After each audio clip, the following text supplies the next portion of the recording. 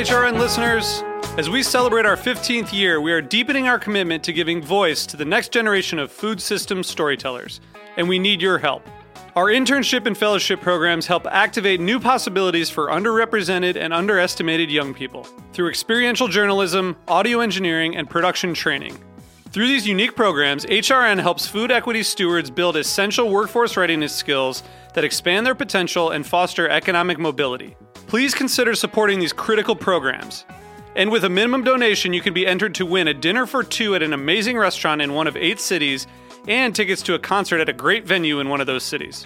We have incredible partners across the country who have donated, as they also share our passion for helping to educate the next generation of food systems storytellers. Check out heritageradionetwork.org/15 to donate and enter to win today. That's heritageradionetwork.org/15 to donate and enter to win today. And make sure you donate before March 31st. Thank you.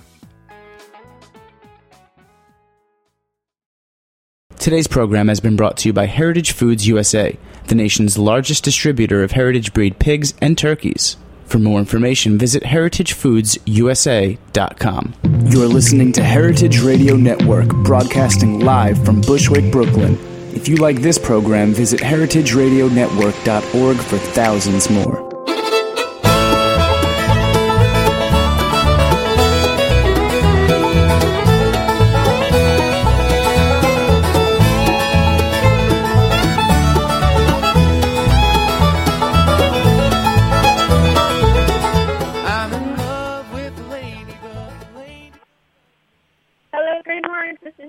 This is Greenhorns Radio for young farmers by young farmers. And my name is Severin. I'm coming to you today from the barn plug at Blue House Farm in Pescadero, California, where there is good reception. And I'm joined by Jamie from, where are you in the world?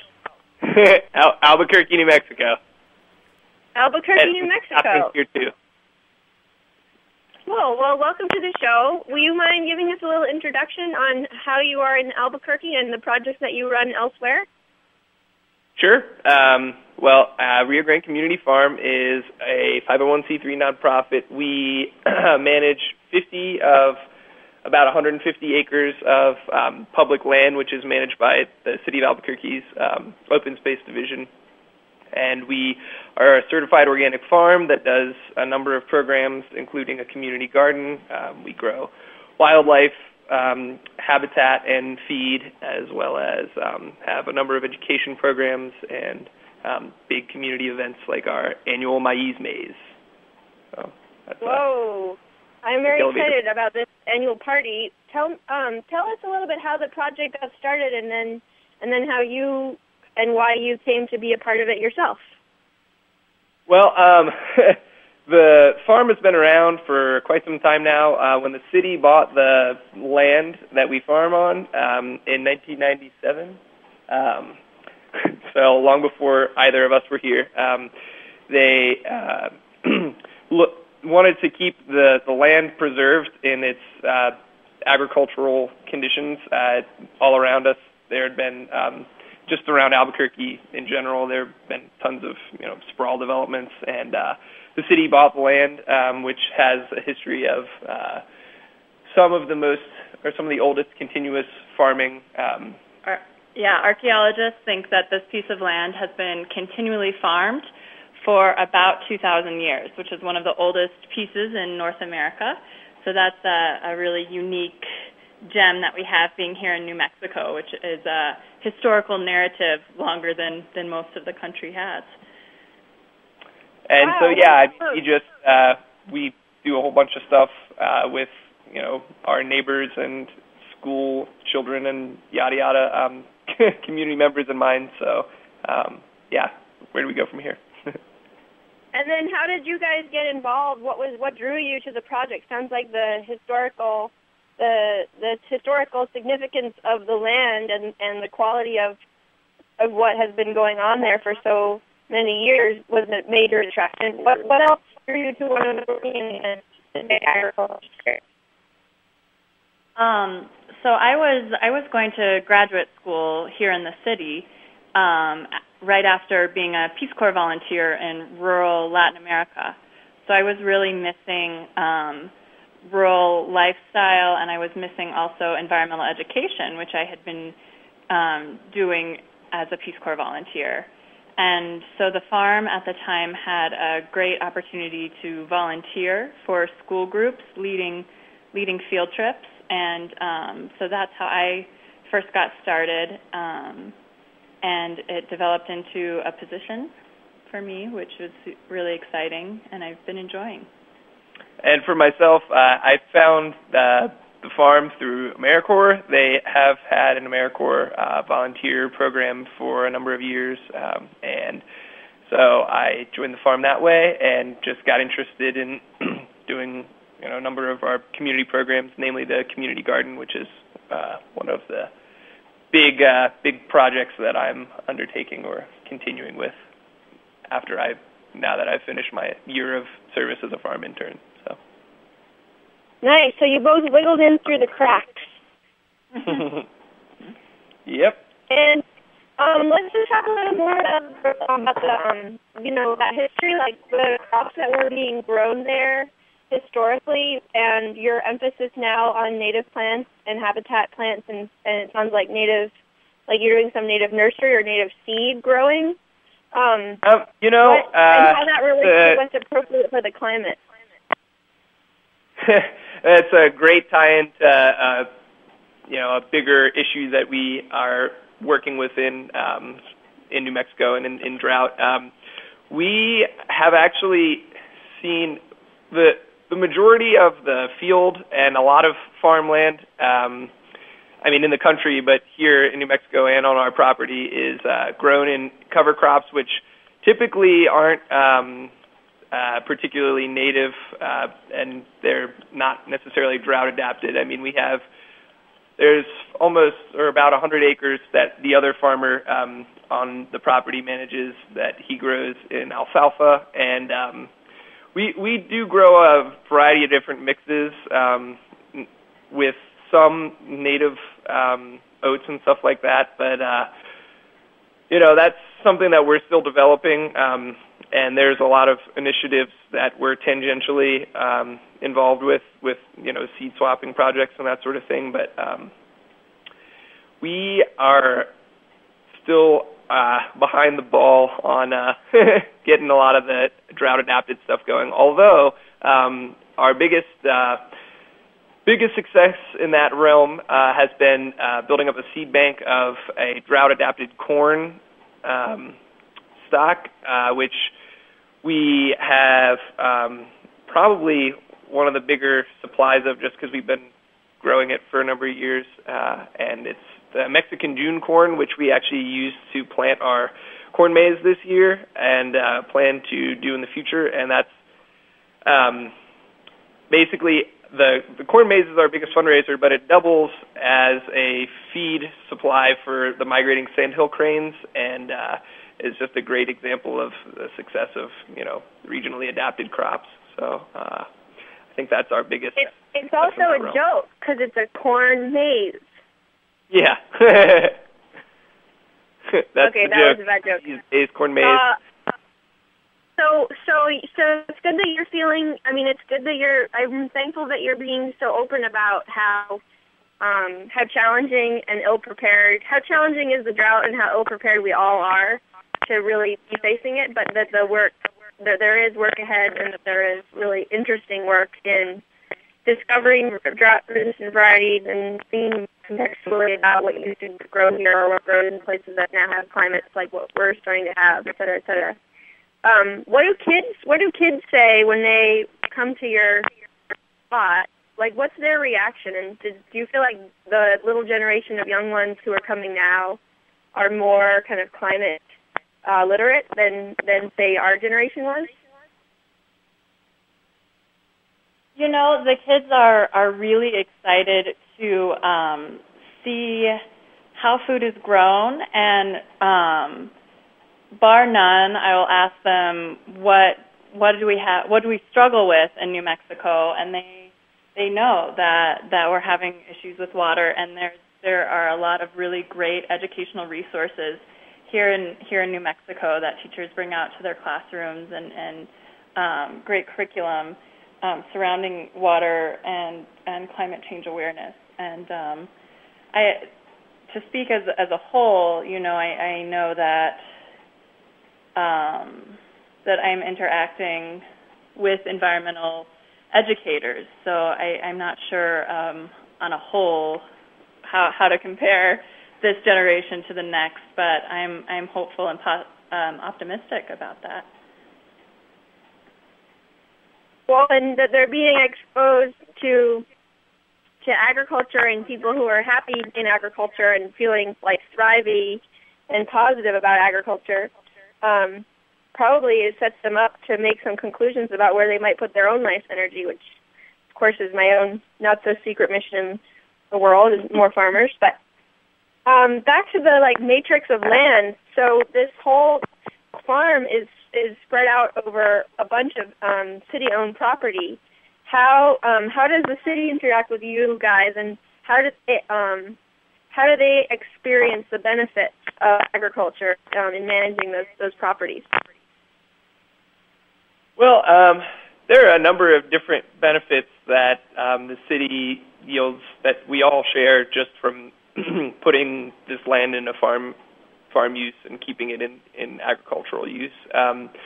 The vistas that we have with the Sandia Mountains in the backdrop and the amount of wildlife, like I mentioned, the migrating sandhill cranes, but we see coyotes and all sorts of songbirds and kestrels and just all manner of bird and beast are such benefits and such resources that that open space really values, because they cater to visitors who want to go bird watching or just want to get out and enjoy a nice walk. That's not an incredibly rigorous hike in the mountains or anything like that. It's a really good first encounter for a lot of folks, especially with the students that we bring out, even just for the corn maze. The first time that people come out to the fields, they just fall in love with the place, and it's just keeping the green in the valley is a theme that we see here, and there's a lot of agricultural heritage throughout New Mexico, but particularly within the valley, north and south, both valleys of Albuquerque. Part of our contract with the city is to have 25% of our land in production for migrating wildlife, so various crops that cranes and other birds eat during their migration. So anyone who's remotely interested in birding in Albuquerque, immediately when I say the name of our site, they know immediately, and I think it's a really beautiful and unique thing. Also, the city maintains trails on the land, so unlike farms and privately held land, people are always out there walking, jogging, baby strollers, dog leashes. So it's a really great thing to share with the community. Well, and I think that's a really important point in general to make. If we were talking, say we had an audience of other cities that maybe don't have yet a policy about their land use for abandoned land or for municipally owned or transportation or transportation district land, to know that there's really compatible uses in agriculture, recreation, wildlife, water catchment, or whatever, groundwater. I think that case needs to be made more broadly. I mean, just not most cities I go to don't have that kind of program going on. So you guys are really lucky to live in a town that, a city that does. Mm-hmm. Yeah, it really is a blessing. I mean, there are numerous partnerships throughout Bernalillo County and even within the open space that do all of those things. Another property in the South Valley, Sanchez Farm, has some swales, and they do a lot of educational programs there as well, with some local growers and educational groups. So it is a pretty good. We are blessed to have supportive, city officials and administration and just partners that make us make our work, a lot more feasible and well received. So now I don't really know the answer that you're going to give, but in Tucson, there's a very strong food bank connection with the farms that are being run, and the food bank also has a kind of an informal distribution system that they do at the farmers markets for kind of homegrown and super small scale agricultural producers. Do you guys have any relationship with the food bank or kind of charity sector in your work, or where does your food go? Yeah, we do have a relationship with food banks. We usually, it ends up, I couldn't give you like a stable figure, especially with just the impact of the drought this year. And, I think in the past it's been around 5%, is what Catherine was recalling.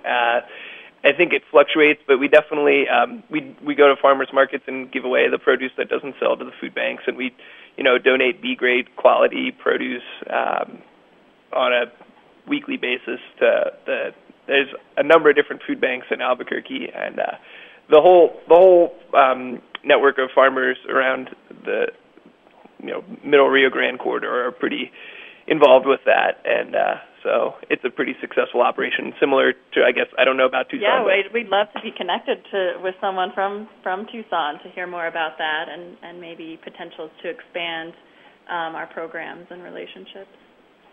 Yeah, they're very cool. I would really encourage you to go visit their farmers market and see the scene, because they had, you can use your food stamps to buy fruit trees and native trees that are fruiting, and you could go there and you could buy from, like 15 or more growers food that the food bank had bought and then redistribute. So I was very impressed with their model and just like absorbing and understanding the kind of needs of the community, and then stepping up and kind of facilitating, and then basically all the food that doesn't sell through their little market goes to the food bank.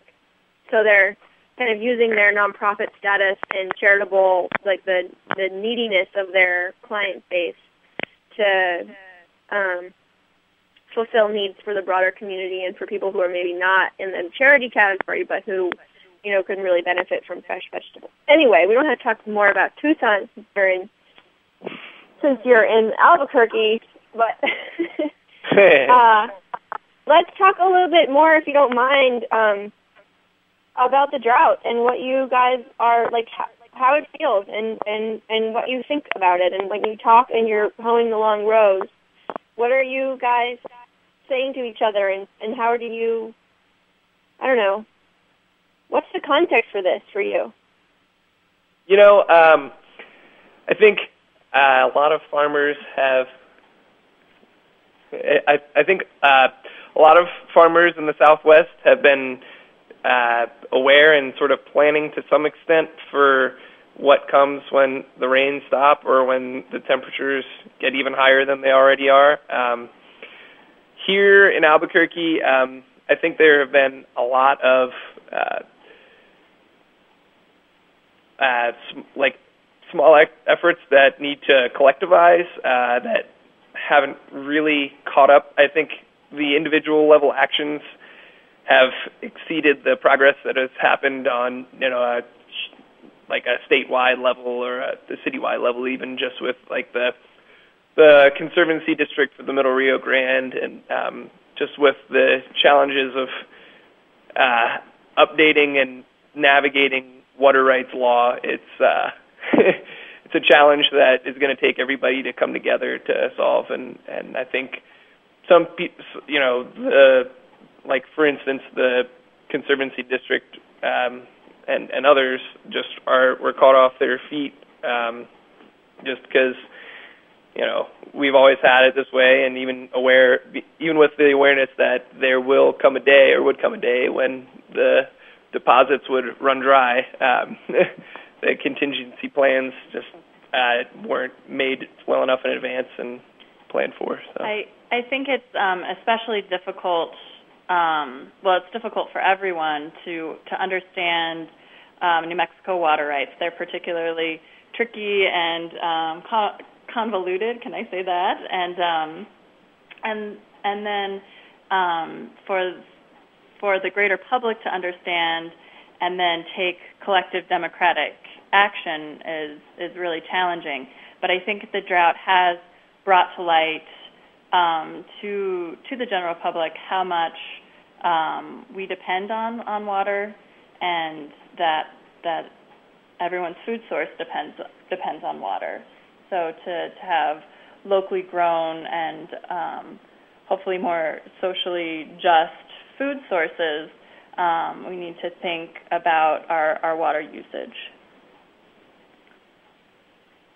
And yeah, it's not so simple as that we all have to get in the ditch and dig the ditch, and that makes us all aware of our collective or kind of the commons of water in the way that the old acequia system kind of ordered that conversation. I like how you frame that in terms of that, how does a complicated, highly networked, highly distracted population come together democratically to assign or address or make decisions. I feel like that goes for a lot of different natural resources. Mhm. Mhm.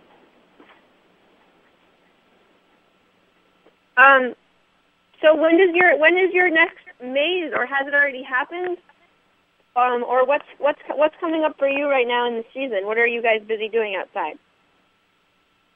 Well, our maze event is an October, a fall event, and actually this year we thought it wasn't going to be able to happen because of the drought. We thought that the corn wasn't going to be impressive enough to make a maze that would attract the same level of traffic that we've had in the past. But a few weeks before October, we realized that we did have enough corn and sorghum next to the corn to make a small maze, and it was really inspiring and really, I think, gave a lot of us hope that so many people came out because it's a tradition for them and their families to come out. Because we definitely did not advertise this year like years in the past, and so we added a few components, a few educational and like family-friendly events, and I think that in the future that's going to really add to what the maze has been in the past. So. As far as big events go on our calendar, that's the biggest one for sure. And we are working on some stuff for seasonal activities, like a big seasonal event quarterly. But the next big day we'll be having at the farm is going to be, we typically do the Martin Luther King Day of Service, so we're going to be having a bunch of folks out then. So if anybody in Albuquerque is listening and wants to come out and treat it as a day on, as they say, we'll be doing a bunch of good projects. We're right now just trying to weatherize, I suppose you could say, just plan for having the same drought-related water shortages in the future, next year and beyond. So we're making a bunch of infrastructure upgrades, like at our community garden and in our crop plan. And so the next big thing that's happening is most likely going to be at the Volunteer Day on MLK Day. So, but stay tuned for more events as they are planned. Cool. Well, I wanted to get one level more specific about how, like, what infrastructure upgrades are, and like, if any, what are your kind of crop changes that you're making, or are you, leaving more residues, or trying to, incorporate more more organic material than you had been, or just a little bit of some specific clues on your tactics? Sure. Well, we actually have been a little antiquated and sort of in the same boat with a bunch of other irrigators in our area with using the ancient technology of flood irrigation, primarily at our community garden, but also in some of our crop fields for the production farm. And So we are going to be implementing more. We have our primary production field has like 14 acres, and it's all irrigated by subsurface drip tape. But we're going to be putting that similar infrastructure with drip tape and probably some more swale type designs in throughout the community garden. I think within our crop plan, I haven't gotten the latest look at it, but we'll just be doing more cover crop that is less thirsty, and we hopefully will be able to get some more drought-adapted cash crops in there with grains and that sort of thing. The biggest ones, which have the most impact on the most people, I think for us is going to be making the community garden more water efficient with drip irrigation and some swales and that sort of thing, as well as getting some more drought tolerant crops in the ground for cover cropping. All right. So there you have it from Albuquerque. I really highly recommend to anybody who's thinking about drought stuff, and I'm sure you've already heard about it, but Gary Nabhan just published a book on growing crops in a hotter, drier climate, about kind of drought methodologies, drought proofing your world as much as possible, adapting, and it's really good and it's illustrated. It has strong emphasis also for home gardeners and urban foresters. So I really recommend that, and I recommend that people find you on your website, which they can click on on our web. Any last shouts, or was that all? MLK Day. That was it. Should have a nice send-off message prepared, but I guess it was a pleasure, and we appreciate you all thinking of us for your show, and so we will keep you all posted and be in touch, and we really appreciate the opportunity to have a little time on your radio show. Thank you so much, Severin. Thank you guys for all you do. Thank you all to you listeners too, and talk to you next week. Bye-bye. Take care. Thanks for listening to this program on heritageradionetwork.org. You can find all of our archived programs on our website or as podcasts in the iTunes Store by searching Heritage Radio Network. You can like us on Facebook and follow us on Twitter at @heritage_radio. You can email us questions at any time at info@heritageradionetwork.org. Heritage Radio Network is a non-profit organization. To donate and become a member, visit our website today. Thanks for listening.